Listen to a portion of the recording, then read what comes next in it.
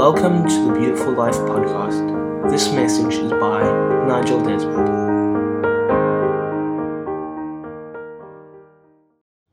And I felt the Spirit of the Lord say to me that we need to position ourselves to enter into promise, because it is possible to get to the border of the promised land, to get to the border of promise, but not be positioned for to enter in.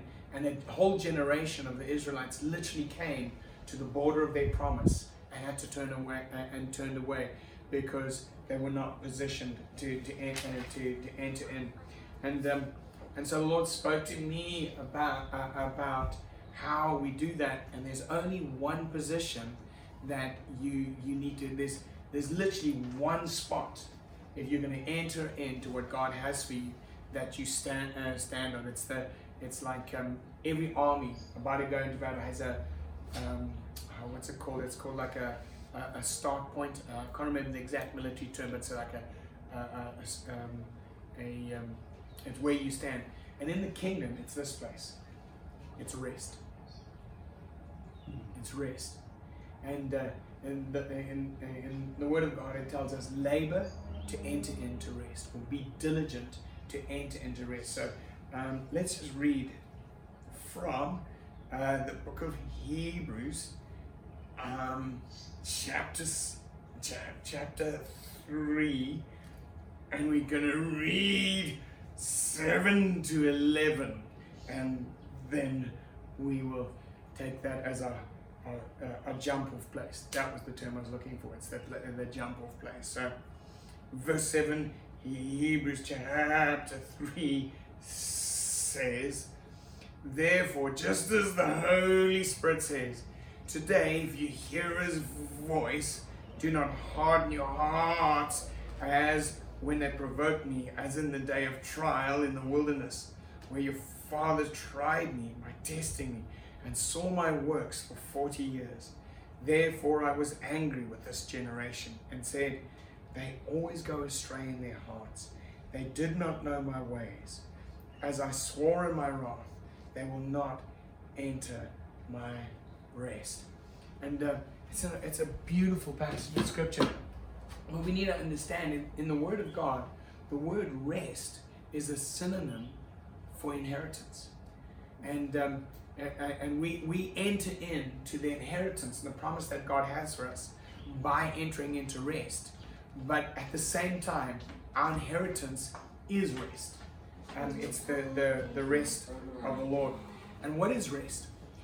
Rest is that place where we recognize that actually we live in dependence on God. That it's not that we have to go out and take the promised land for God.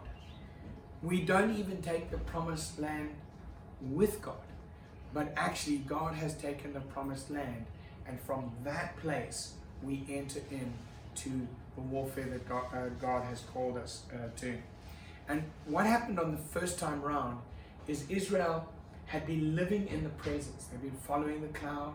They've been following the pillar of fire. They had experienced daily miracles. In fact, they were sustained by daily miracles. They'd been living years hearing about the promise that God was taking them into. They'd experienced battles in the desert against nations that came against them, and they'd overcome. But when they got to their promised land, as they got to the border, they shifted.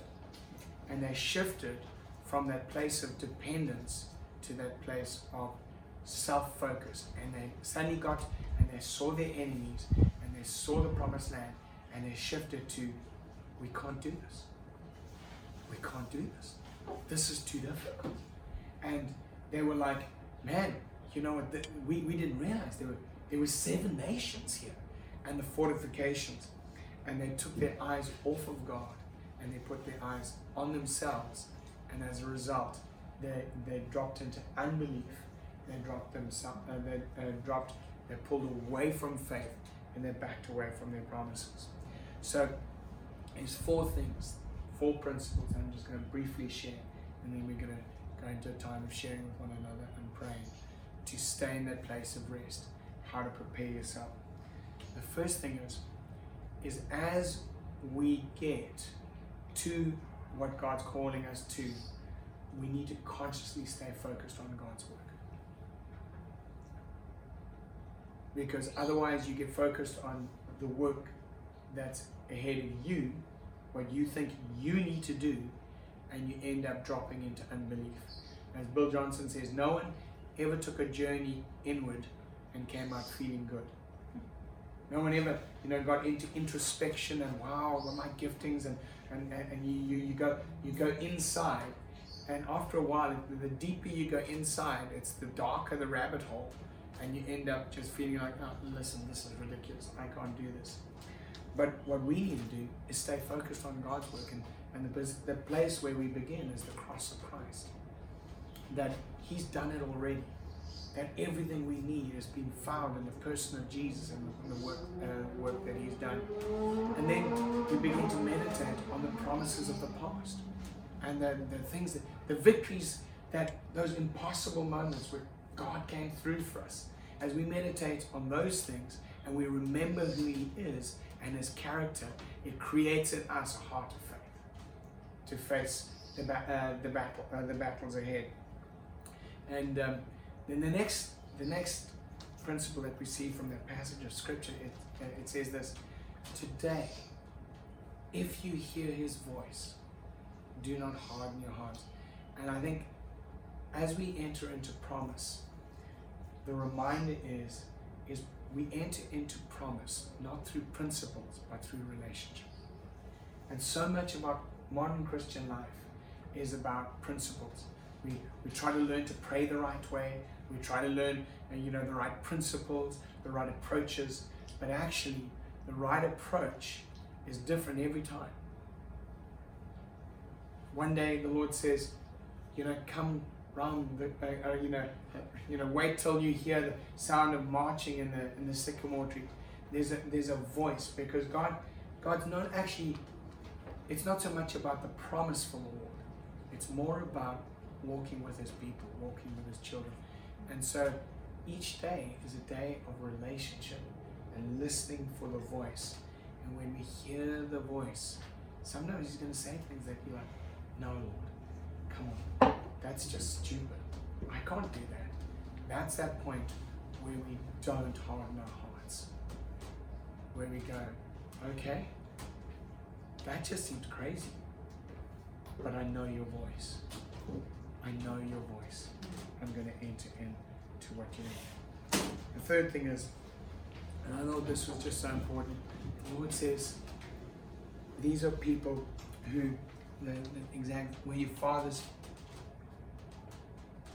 it says, they saw my works for 40 years. How many years have we seen God's works? And we forget our testimonies. I'm just thinking for our family, a couple of years ago, we sat on our bed and we asked the Lord, we said, Lord, we'd like to do a big family holiday in Europe, all of us. And we just dreamed as big as we could. We literally just stretched our faith. And I can't remember who it was, but someone said, oh, we want to go to Italy and we want to go, we just dreamed big and we want all of us to go. And we have to go this time, Lord, and that's when Jessica will have leave and everything. And we just trusted the Lord to break through. And it was so crazy that we were really having to just stretch our faith. And then little Mystery, from that point on, she started packing a suitcase, and she would say, "Oh, we're going on the airplane." And we got to saying to her, "No, Donna, we gotta wait until the man comes with the tickets. Gotta wait till the man comes with the tickets." And one day, at the end of the service, someone came up to us and said, "Do you guys want to travel?" And the short my story was, before I got home that day, we got a text that a couple that at that stage we didn't know extraordinarily well just offered us a holiday in Europe. Wow. And paid 6 air tickets, fully paid, rented a car for us, and this impossible dream happened. And I go back to that testimony because testimonies are not just testimonies, but they are God eradicating your excuses. When you're faced with another impossible dream, the Lord says to you, don't you remember? Do you remember when I fed 5,000? Jesus did that and said, like, why are you guys doubting? Don't you remember? I fed 5,000 with 5 loaves. So what's your issue? You know I do this stuff. You know who I am. And this is how we position ourselves for breakthrough. To go back and remember the way He works, remember what He's done, and draw the faith from that moment to break through into the next moment. And then He speaks about, remember my ways. And speaking about His ways is go back to those places. A way, the translation is actually a road. There are ways in our life, there are paths in our life where we have encountered God and experienced God. And in some ways, you need to go back to that place to encounter Him. The Montleone Indians have this tradition that they live in a communal village, but what happens is when a man goes hunting, every man in the tribe leaves the village by a different way. And so he will have his path out of the village that he goes hunting by. And what they do, if you want to meet a man, what you will do is you go stand on his way, because you know that if you stand on his way, you will encounter him either going hunting or coming home from hunting. And so when this tribe came to Jesus, the first Montleone who got saved explained to them that if you want to meet God, you need to go stand on His way. And His way is Jesus, because Jesus is the way, the truth, and the life. And so go stand on the way of Jesus and you will meet God. And in the same way in our lives, there are ways in which we have encountered God, where we have met God. And we need to go back to those places and stand in His ways as we remember how He has come and how He's gone in our lives and where we've encountered. And we live in that place of encounter. And then finally, verse 12, I love this. It's a very challenging verse.